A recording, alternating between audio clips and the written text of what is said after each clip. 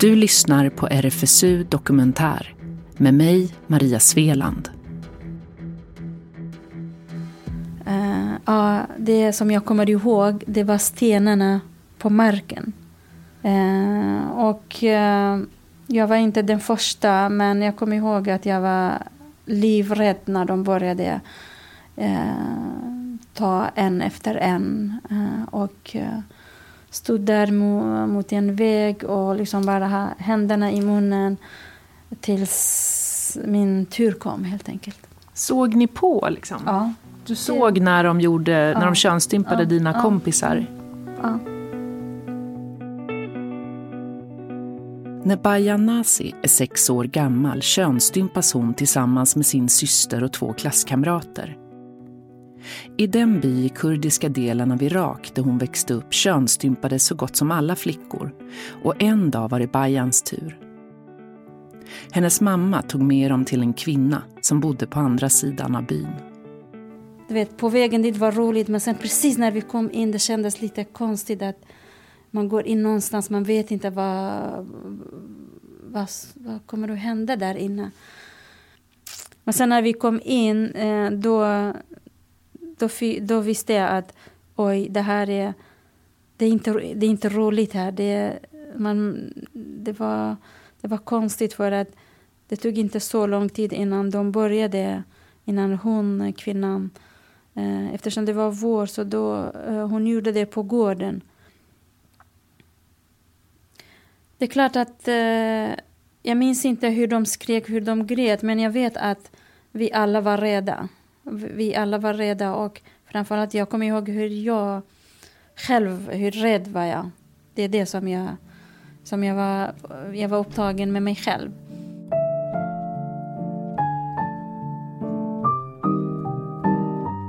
Man gör motstånd. Man vet att det här gör ont. Man vill inte vara där. Tror inte jag rörde mig eller någonting. Det var bara, jag vet att jag bara skrek. Och sen när hon gjorde det, och då var den här en väldigt skarp verk som gick inom hela kroppen. Det minns jag. Och det tänker jag, det var smärtan. Att det gick som någonting som lite som, jag vet inte, jag har inte varit med om elchock, men jag minns någonting som gick genom hela kroppen, och det var väldigt vas. Känslan var väldigt, väldigt stark, och jag blödde blodet rann på ena sidan, minns jag. Men jag blödde liksom, hon torkade, hon hade bomull.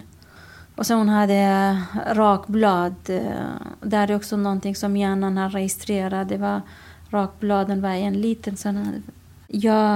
Min hjärna har registrerat att när jag ser idag, till och med idag, fast jag har bearbetat och liksom jag har inget problem att prata om det här. Om jag ser det här, jag får en jättekonstig känsla. Jag vill inte titta på den. Jag vill inte se rakblad. Sa hon någonting, liksom, nu ska vi göra det här därför att... Nej, herregud, nej, men man pratar inte med barn. Man pratar inte om... Man bara gör det. Det är ingenting som förberedelse. Nej. På väg hem, då minns jag bara jag och min syster att vi gick väldigt, väldigt sakta. För att det gjorde ont. Och det var chock också, du vet liksom men jag vet att jag var väldigt, väldigt ledsen och jag bara tittade ner på marken.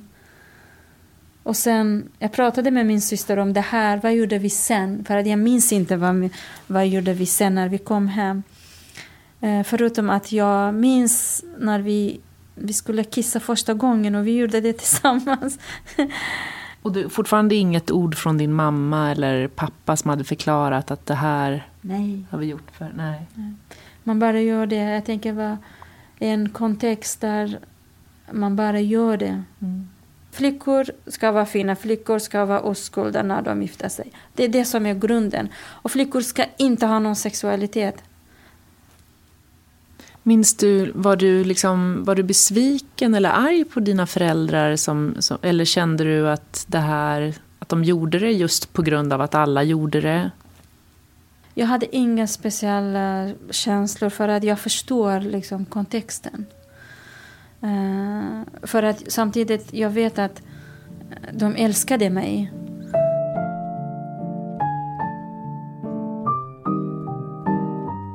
Bajan beskriver båda sina föräldrar som radikala och kärleksfulla. Bajan var till exempel den enda flickan i sin by som fick läsa vidare på högstadiet och så småningom även på universitetet.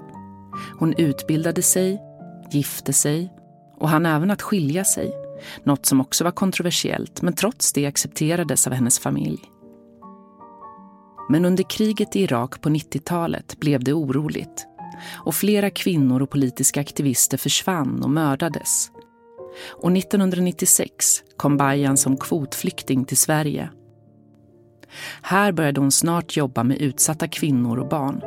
Och det var då, när hon började jobba med andra könsstympade, som sorgen över det hon varit med om kom i fatt henne. Jag hade ju inte hunnit gå in i det här med min kropp. Du vet, när man är ung, man är aktiv, då har man ändå bra, jag menar, lusten är väldigt, det finns där helt enkelt. Då står ingenting i vägen. Men sen när jag började jobba med det här på ett fokus på könsstympning och fokus på barn. När jag började fokusera på barn, då kom sorgen helt enkelt. Inte som vuxen kvinna, utan bara som när man tar upp den här lilla inom sig, den här 6-åringen.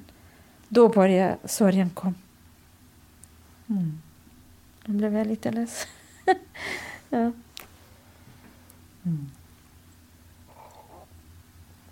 Men sen inom mig, som inte minst att jag började som ha mardrömmar. Till exempel att drömma om rakblad, drömma om stenar, drömma om att så här, rakblad ramlade på marken och så det led, du vet, om du tänker på rakblad och så här på stenar, det är speciell ljud. Så jag började ha sådana konstiga drömmar. Och sen jag hade totalt tappat sexlusten. Det var absolut ingenting. Och jag visste precis det här måste vara. Jag tänkte på det hela tiden. Så. Och sen alltså tänkte okej, jag måste prata om det här. Så jag samlade en grupp kvinnor hemma hos mig. Det var också 2006 tror jag. 7, 6, ungefär då. Och så sa jag, det var kurdiska kvinnor, så jag, varför pratar vi inte om det här? Och jag visste att de kommer från där områdena, att de var könsstympade och alla var könsstympade. Så men varför kan vi inte prata om det här? Och det var lite olika åsikter. Alltså en del tyckte att vi skulle prata om det här, det är viktigt. Och en del tyckte, men den är redan skett och varför ska vi prata om det här? Och så här. Jag började engagera mig med att könsstympning i irakiska Kurdistan måste kriminaliseras. Och då var jag hade kontakt med massa personer, så jag startade en kampanj, namninsamling härifrån. Och sen skickade till FN och till alla partier som lokalregeringen i Kurdistan, och så jag samlade 500 namn. I alla fall det kriminaliserades 2011, men betyder inte att själva könsstympning har upphört i Kurdistan.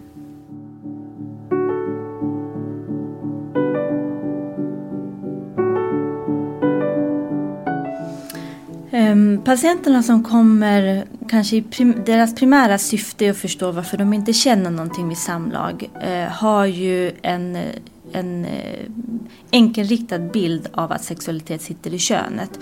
Och tanken med könsstympning är ju att ta bort kvinnans libido och lust.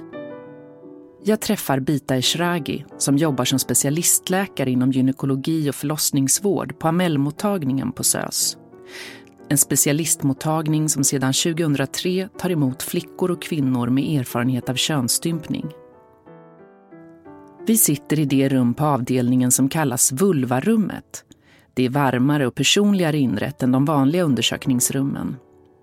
Bita har tagit med sticklingar hemifrån och det hänger tavlor på väggarna.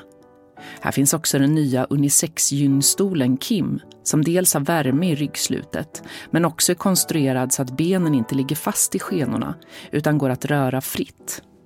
Så att när de vet att klitoris är borta och den syrliga delen av klitoris när den är borta, så tänker de att det är därför jag inte känner någonting.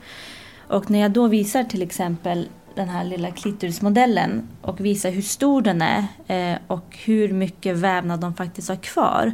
Det brukar vara det här första steget till att inse att okej, hela min sexualitet är inte förstörd. Vad händer när man kommer till Amel-mottagningen? Ja, på ett första besök så kommer man och bara pratar. Ibland kan det vara kvinnor som undrar, de vill bara veta vad de har tagit bort. Har de tagit bort någonting överhuvudtaget och hur ser jag ut? Jag har inte vågat titta själv. Andra kommer på remiss för att de är gravida från mödravården. Vissa kommer från ungdomsmottagningarna på eget initiativ. De har kanske träffat en partner och försökt ha sex och det går inte. Sen har vi också gruppen kvinnor som kommer för att de är traumatiserade och de kanske känner ingenting vid sex och undrar varför de inte gör det. Kan det vara så då att de vet egentligen inte riktigt vad som har hänt, eller? Precis, vissa har inget minne överhuvudtaget. Kvinnor som kommer från Eritrea och Etiopien, där är traditionen att man gör det 40 dagar efter födseln. Så de har inget minne. Somaliska flickor blir ofta könsstympade mellan 4 och 8 års ålder. Så de har ju ett minne. Men de har ju aldrig kanske tittat själva eller jämfört med andra underliv. Så de vet kanske inte riktigt hur det såg ut innan och hur mycket vävnad som har tagits bort. Och hur det påverkar dem. Vilka symptom de har idag som de har levt med hela livet men som de aldrig har tänkt att det beror på könsstympningen. Vad kan det vara för symptom då? Det kan vara till exempel att man har återkommande urinvägsinfektioner. Men framförallt symptom som att det är svårt att ha någon typ av omslutande samlag. Det är ju oftast de som har den grövsta formen av könsstympning som också söker vård. För de som har mest komplikationer. Hur reagerar de då när du gör en undersökning och så berättar du så här ser det ut, det här ser jag. Vad brukar reaktionen bli då?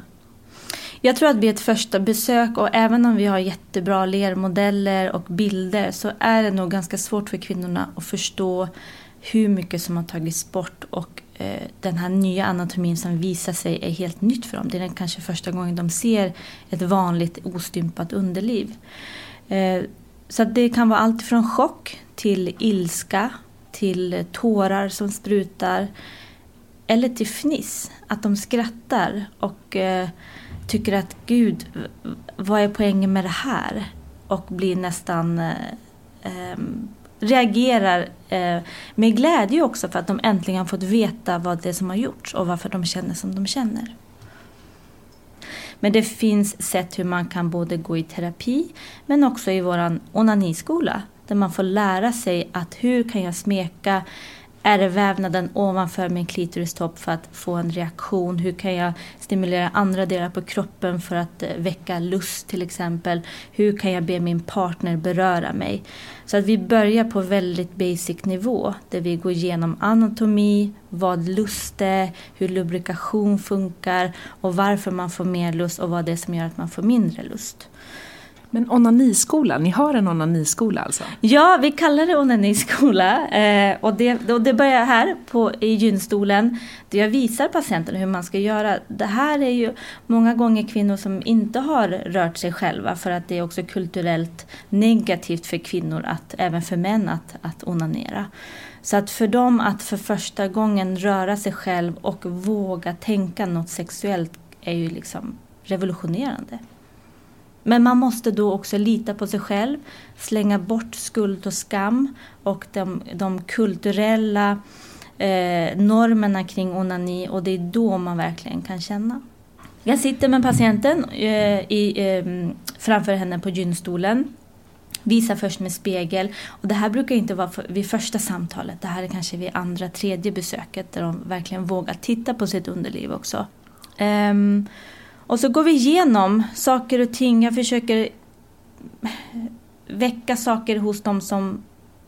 Jag brukar fråga om deras partner och attraktionen gentemot henne och vad det är som de fantiserar om. Någonstans finns det ju någon fantasi som man kanske aldrig har vågat sätta ord på. Ibland är de här med sina partners och då går vi igenom olika verktyg och hjälpmedel. Allt ifrån klitorisstimulator till vibratorer och dildos. Hur ofta, alltså är det ett tillfälle man har den här onaniskolan eller är det flera? Nej, det är flera. Alltså det börjar oftast hos mig och så går man vidare till våran barnmorska Lena Lindgren. Och där går hon igenom återigen med spegel, olika tekniker, olika krämer, glidmedel, dildos, klitorisstimulatorer. Och hela tanken är ju inte så mycket på det fysiska. För det fysiska kan man lära sig hur man ska liksom gnugga mot klitoristoppen till exempel. Men det handlar om att släppa de här knutarna som man har. Som gör att man inte vågar slappna av. Inte vågar tänka de här tankarna. Inte vågar fantisera om sex till exempel.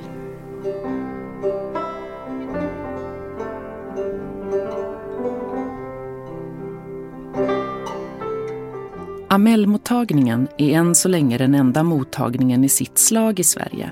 Och ett stort problem är bristen på kunskap om könsstympning bland vårdpersonal. Något som Bayan Nazi erfarit flera gånger då hon sökt gynekologisk vård.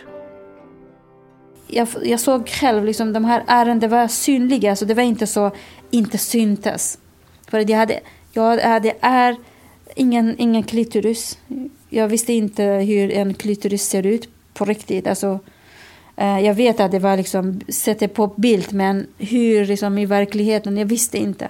Men ändå ingen som frågade, så jag frågade en läkare som hon hjälpte mig att upptäcka att jag har endometrios. Hon skickade mig hon satt i Högdalen.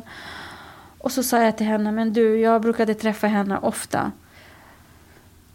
Så jag måste berätta för dig någonting. Jag har varit med om könsstympning. Kan du säga någonting? Kan du titta på den? Och så det var precis när hon blev klar med undersökningen. Så hon kom tillbaka, tittade och sa nej, ingenting. Du är inte könsstympad. Då sa jag till henne, men du, jag vet det. Det var konstigt. Och så, men du kan inte säga så för att jag vet precis vad som har hänt. Hon tittade tillbaka. Så nu tittade hon liksom, hon är liksom, kanske hade tittade lite, men lite noggrant, så nu ser jag. Jag ser att det här, du har lite ärr här. Så där var ingenting mer liksom, absolut ingenting mer. Ingen fråga om hur det här påverkar? Noll, absolut noll. Men hon var jättebra gynekolog. Jag tänker att det var hon som hjälpte mig. Det var inte så att hon var... Nej. Men jag tror hon hade noll koll på könsstympning. Jag tror hon blev lite chockad också. Tyvärr, jag har bara negativa erfarenheter. Jag var på en gynmottagning här i Stockholm. Centrala Stockholm. Och gynekologen, då hade jag andra besvär. Alltså jag såg på henne att hon vill säga någonting, så hon tittade så här lite så huvudet fram och tillbaka och så här tittade så här och sa, men du har du gjort någon operation? Och jag visste direkt vad hon pratade om, för att jag tycker inte om, jag hatar det här när någon säger, har du gjort operation? Nej, när man är 6 år, man gör inte någon operation. Det är därför jag säger, nej, jag har inte gjort operation. Men, och sen jag väntade och tänkte, men ge henne en chans, så kanske hon kommer att säga det. Och sen jag såg att hon bara tittade på där liksom. För att alltså, det finns någonting, man tittar ordentligt, då syns det. Och så säger du, tänker att du menar könsstympning. Ja. Och så sa hon, men det är inte så dåligt. Och så säger jag, vad menar du? Förlåt, jag menade inte så. Och så tänkte jag, men det kanske du tänker på att de som är ihopsydda. Och så hon sa, nej förlåt för språket. Men jag blev jätteledsen. Jag ville bara därifrån. Och jag vet att jag kom ut och så bara liksom liksom, vad säger man, så gråtet liksom, det var i halsen här. Och så tänkte jag, men vad sa hon? Varför sa hon att typ det är inte så dåligt liksom. Hur kan man säga så? Hur kan man säga det här ordet där man är liksom, man överlämnar sig själv till en, när man blir en undersökning. Det är väldigt besvärligt för alltså, tror jag. Obehagligt. Ja, gud, man hatar det ju. Eller hur? Och sen att någon säger att det är inte så dåligt. Tack så mycket.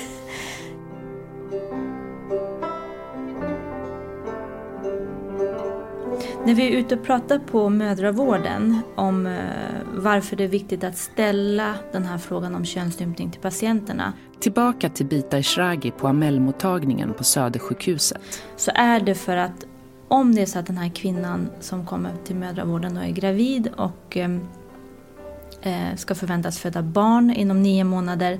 Om hon aldrig får frågan om könsstympning så kommer hon troligtvis inte ta upp det själv.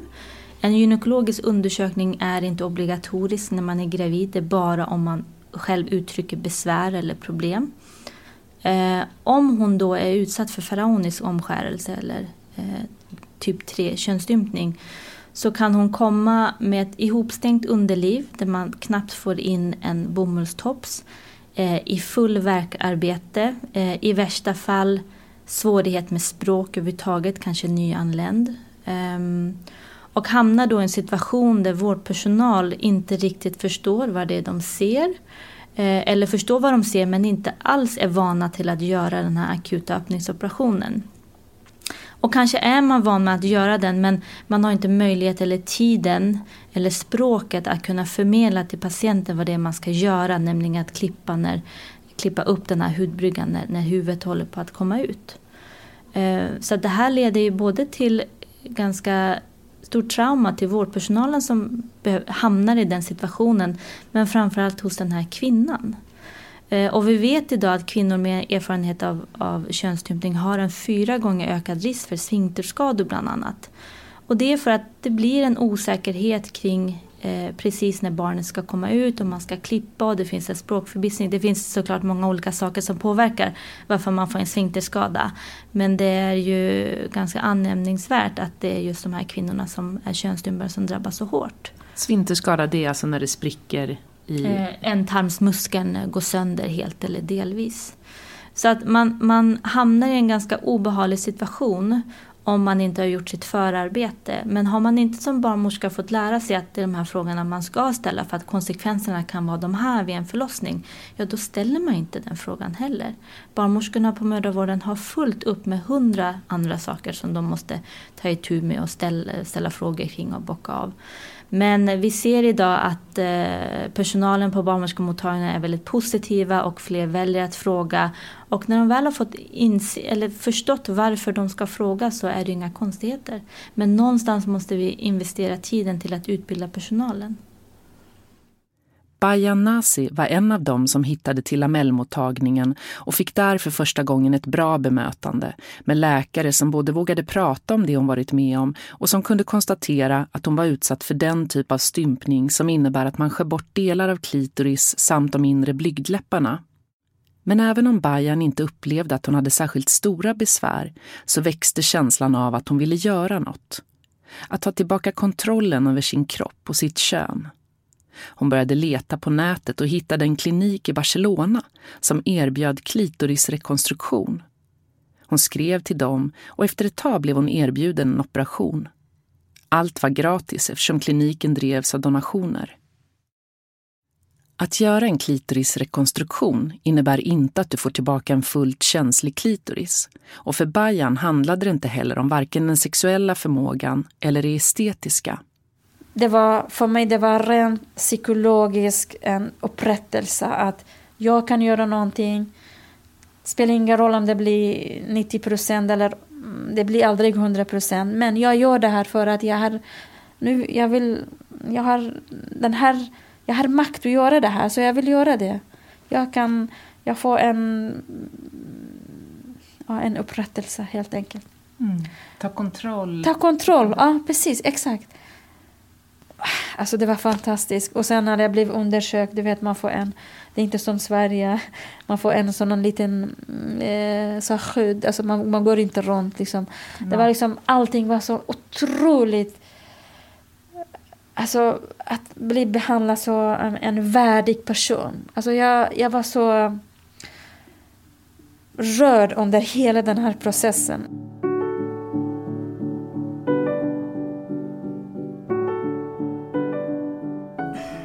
Alltså könsstympning är ju en 3000 år gammal sed.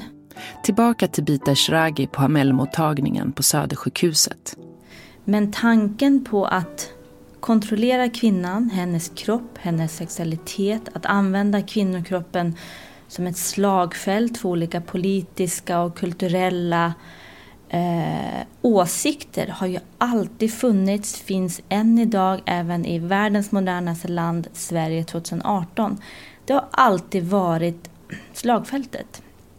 Man gör det på olika sätt. Könsstympning är kanske det mest grövsta sättet hur man trycker ner en kvinna och hennes självständighet.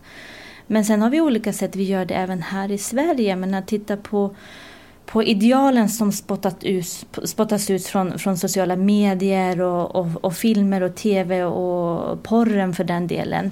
Hur unga kvinnor ser på sig själva. Hur det finns krav på framgång, på rikedom, på att vara en influencer, på att se ut på ett speciellt sätt.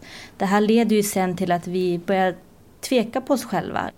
Och i mina föreläsningar tar jag ändå alltid upp intimkirurgi, men jag likställer aldrig de två sakerna, och det är oerhört viktigt. Men man undrar ju vart normen kommer ifrån, vart idealet kommer ifrån, att våra kvinnor i Sverige väljer att lägga sig under kniven för att skära bort delar av sina blygdläppar och klitoriskappan, för att man tycker att det är mer vackert. Att man väljer att betala de enorma summorna det kostar och de riskerna som man faktiskt tar.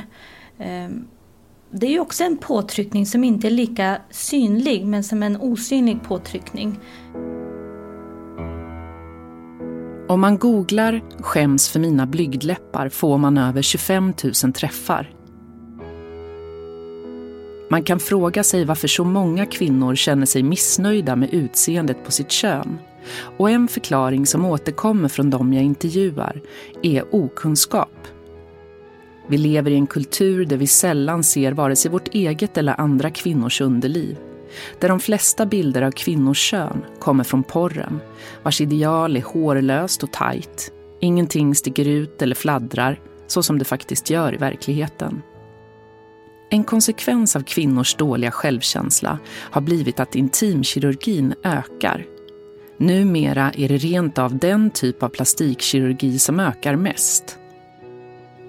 En snabb googling visar att de flesta privata kliniker även erbjuder olika varianter av intimkirurgi. Allt ifrån fettsugning av venusberget, klitorislyft, vaginal försvävningsoperation till förminskning av blygdläpparna. På en del klinikers hemsida presenteras det som till exempel ett brudpaket som erbjuds kvinnor som ska gifta sig. För ett antal tusenlappar kan du få såväl intimblekning eller åtstramning av blygdläpparna. Allt paketerat som ett självförtroende-boost till din flickdrömsdag då du står brud. Det kan vara värt att än en gång framhäva att intimkirurgi inte ska likställas med könsstympning. Det är alla inblandade i det här programmet rörande överens om. Könsstympning utförs utan bedövning under farliga förhållanden på små flickor som inte har något att säga till om. Intimkirurgi är ett frivilligt val som en vuxen kvinna väljer. Men det är intressant att kulturella normer kring hur ett kvinnokön ska se ut påverkar västerländska kvinnor så pass mycket att en del av dem väljer att betala 30, 40, 50 000 för att lägga sig under kniven, med allt vad det innebär i form av känselbortfall och andra risker. En av de kliniker som erbjuder intimkirurgi är Victoriakliniken ute i Saltsjöbaden, där plastikkirurgen och ägaren Charles Randqvist tar emot mig i sitt rum med utsikt över vattnet och stora segelbåtar. Om ska du få se mitt rum. Ja. Ska du få se vilken härlig miljö jag sitter i. Ja. Och här ligger massa bröstimplantat. Här ligger de på lite pannan. Victoriakliniken påminner mer om ett lyxigt hotell eller spa med sina doftljus, konst på väggarna och chillig hissmusik. Jag frågar Charles Randqvist varför han tror att intimkirurgin ökar så dramatiskt. Det här är ju framförallt ett estetiskt ingrepp.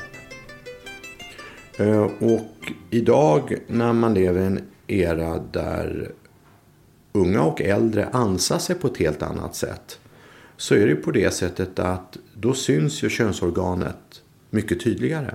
Och är det så att man upplever att det hänger som en liten snopp mellan benen, ja då kan man tycka att det estetiskt är besvärande. Även om det är blygläppar så i min värld är det kanske lika viktigt som en näsa eller öron eller ögonlock och så vidare. Så man har en annan inställning till detta. Rätt eller fel, det är inte min sak att bedöma. Min uppgift är att bedöma patienten. Finns det en indikation såväl psykologiskt som fysiskt? Vad finns det för biverkningar? Alltså jag tänker på känselbortfall, att man ändå, blygdläpparna är ju fulla med nervtrådar när man skär bort en bit. Och jag tänker på ärrbildning. Ja, kirurgin har alltid risker. En av dem är den som du tog upp, nervpåverkan. Nu är det så att just på de här yttre delarna så är det så att man har en viss form av känslighet. Men den blir inte direkt påverkad faktiskt. Men det är en tekniksak, för det finns olika sätt att göra det på. Det absolut vanligaste, det är det att man tar bort ytterkanten. Och det är det jag gör. Därför att jag tycker att det är den absolut säkraste metoden. Men gör man det här på rätt sätt och kapar av blygläpparna på utsidan och syr ihop det på ett korrekt sätt, då är det så att inte ens gynekologen ser att den här operationen är utförd. Det låter ju bra, men intimkirurgin är starkt ifrågasatt bland gynekologer och specialister som menar att riskerna är stora.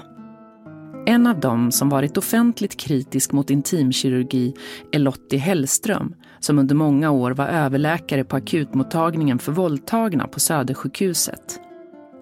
Hon är numera pensionerad men har jobbat med sexologi och gynekologi ända sedan 70-talet.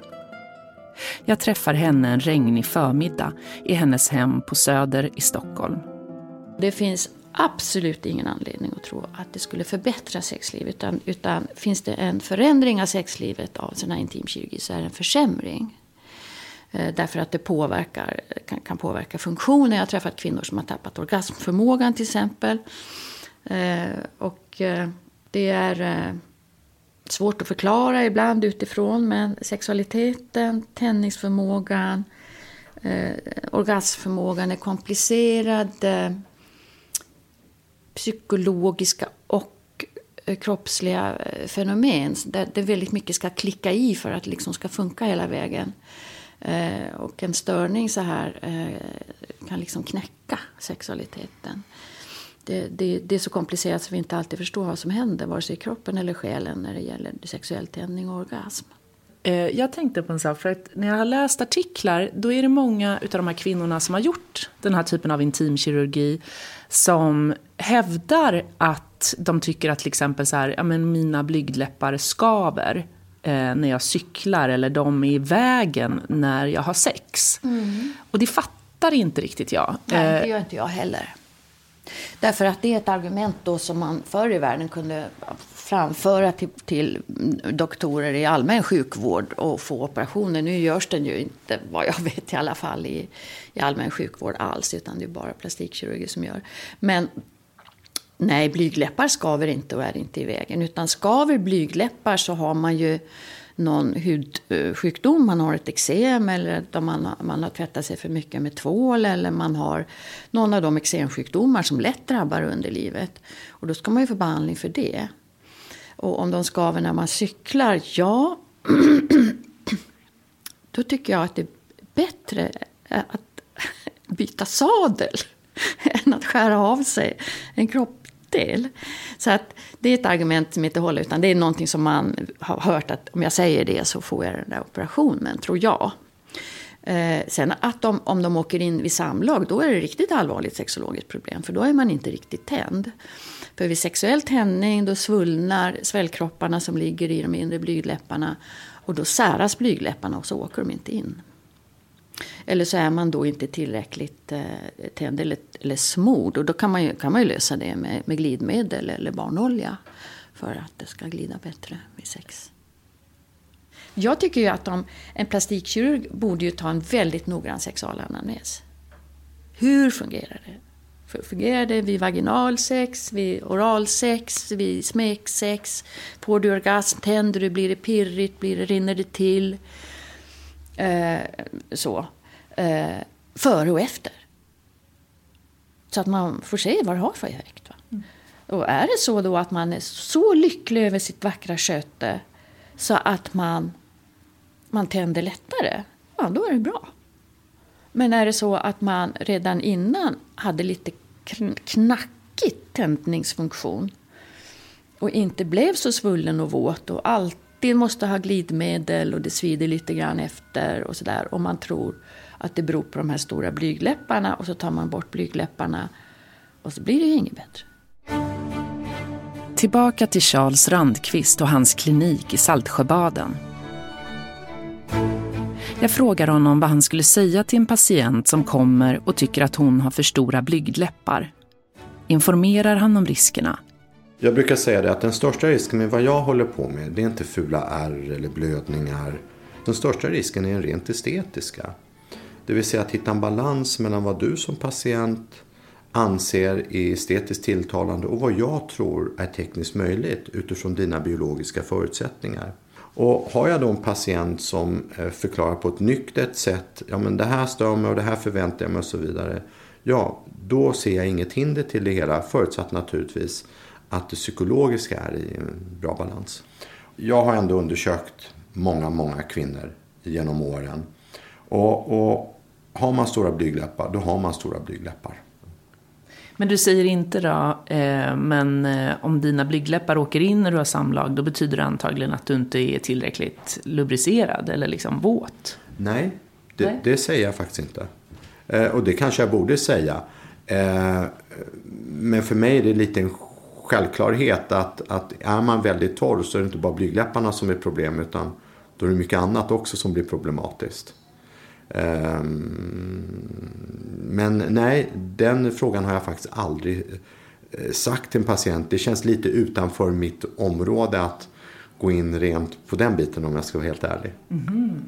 Ja, men har det inte att göra med, alltså, om det kommer en patient och typ har som argument för att göra en sån här operation sexlivet. Så här, jag är missnöjd med mitt sexliv. Ställer inte du då massa frågor? Jaha, men hur blir du? Hur blir lite mer sexliv? Om vi pratar om vaginal försnävning. De yttre blygdläpparna, jag är inte ens säker, jag hör vad du säger, men jag är inte ens säker på att även om man är lubricerad eller har bra fuktighet, att fortfarande stora blygdläppar inte kan vara besvär vid samlag. Jag har inte sett någon sådan studie, utan jag hör vad du säger, men jag vet inte om det verkligen är i verkligheten på det sättet.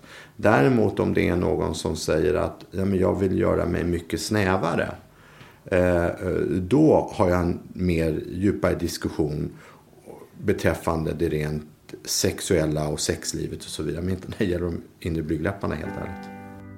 There's a body in my pussy. Something great is going on. There's a body in my pussy. Everybody, come on. There's a body in my pussy. Something great is going on. There's a body in my pussy. Everybody, come on.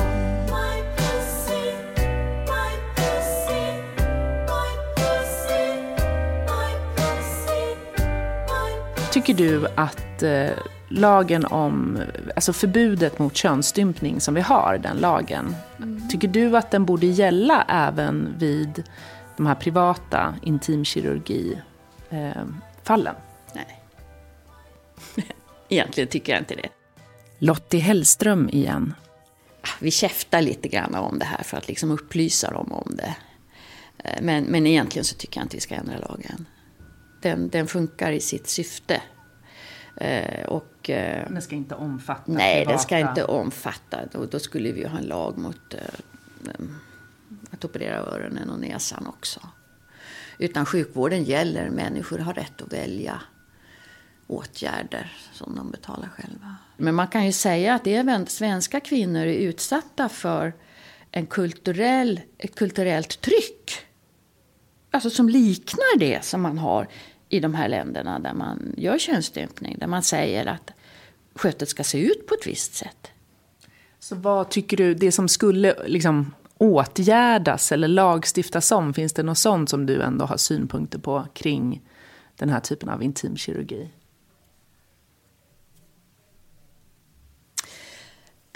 Möjligen skulle det kunna finnas bättre tillsynsregler. Och att man skulle kunna kräva även av alltså de som ligger helt utanför det allmänna sjukvårdssystemet att de redovisar sina resultat. Det behöver de inte göra. Eller att de behöver inte ens redovisa vad de har gjort. Alltså de behöver inte ens skicka in sina diagnoser och operationskoder. Det kan man väl tycka att det skulle vara finnas en samhällsnytta med det. Att få någon slags överblick hur stor den sjukvården är som går bredvid det allmänna. Det tycker jag.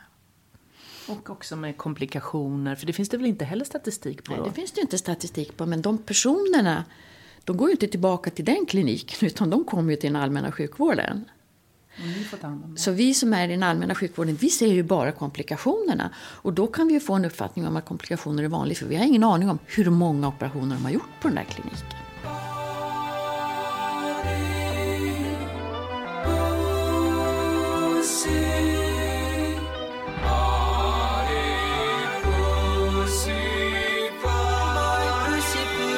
Nej, det finns som sagt ingen tillförlitlig statistik på hur många som väljer att genomgå intimkirurgi.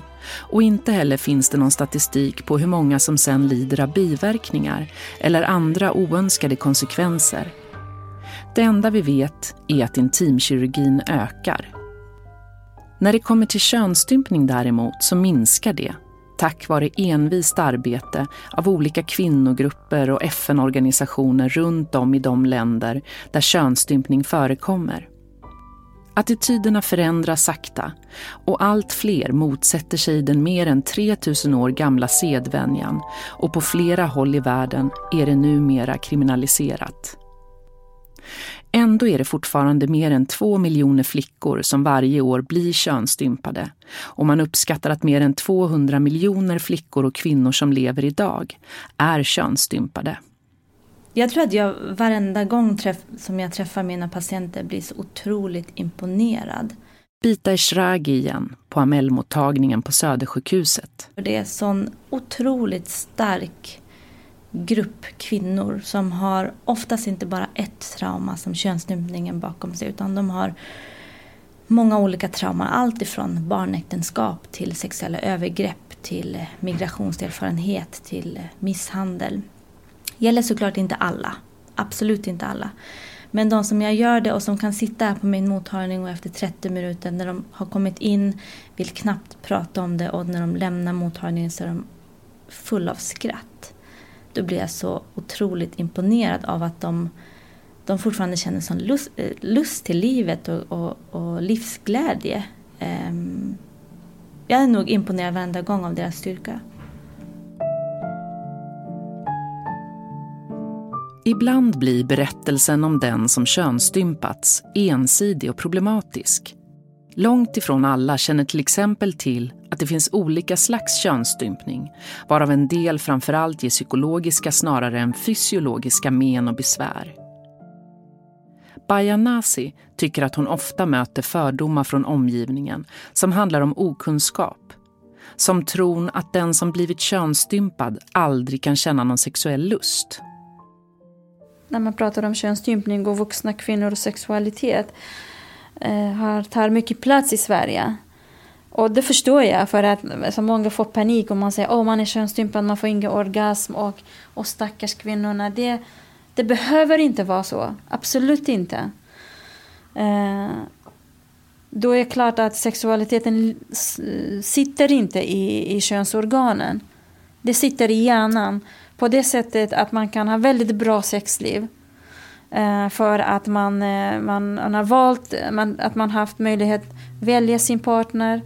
Så det är det som är viktigt, att man fokuserar på förmedla hopp. Att okej, du har varit med om det här, men ändå du kan ha ett bra sexliv. Även Bita Eshraghi på Amel-mottagningen på Södersjukhuset är inne på samma spår. Det finns hopp för den som blivit könsstympad att få tillbaka sin lust och sin sexualitet.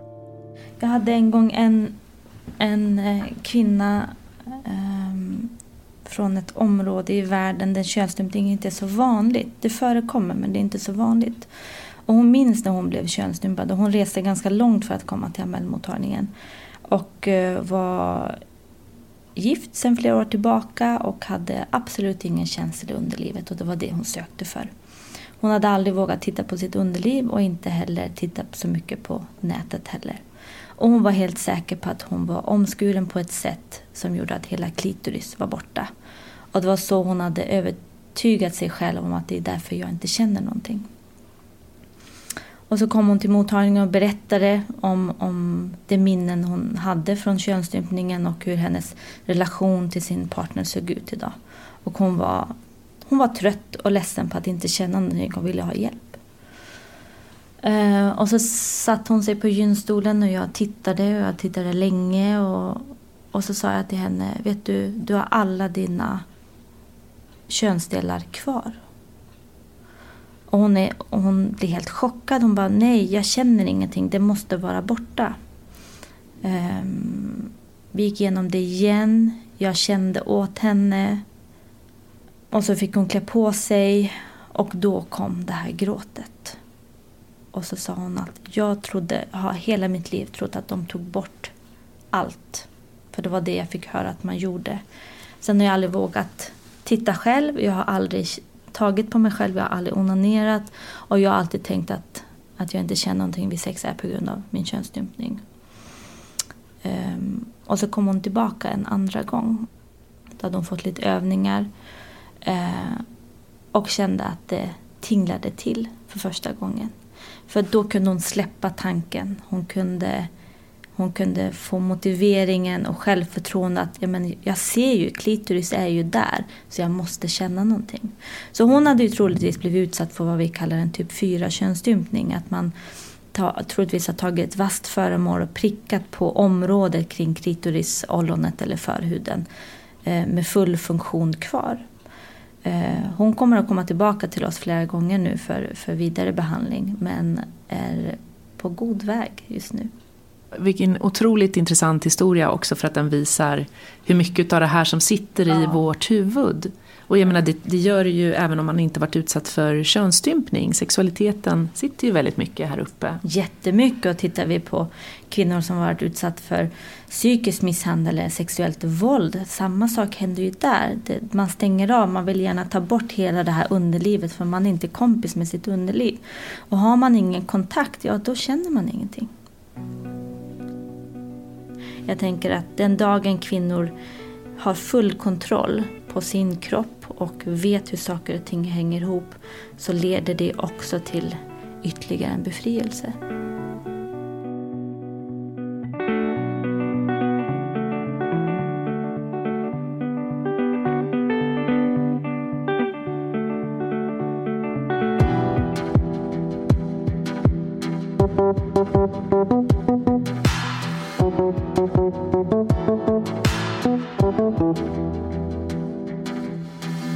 Du har lyssnat på RFSU Dokumentär. Producent var Maria Sveland. RFSU Dokumentär görs av produktionsbolaget Filt Hinterland för RFSU. RFSU kämpar för allas rätt till sin sexualitet och vi behöver vara ännu fler för att ta ställning. Bli medlem eller ge en gåva. Läs mer på rfsu.se.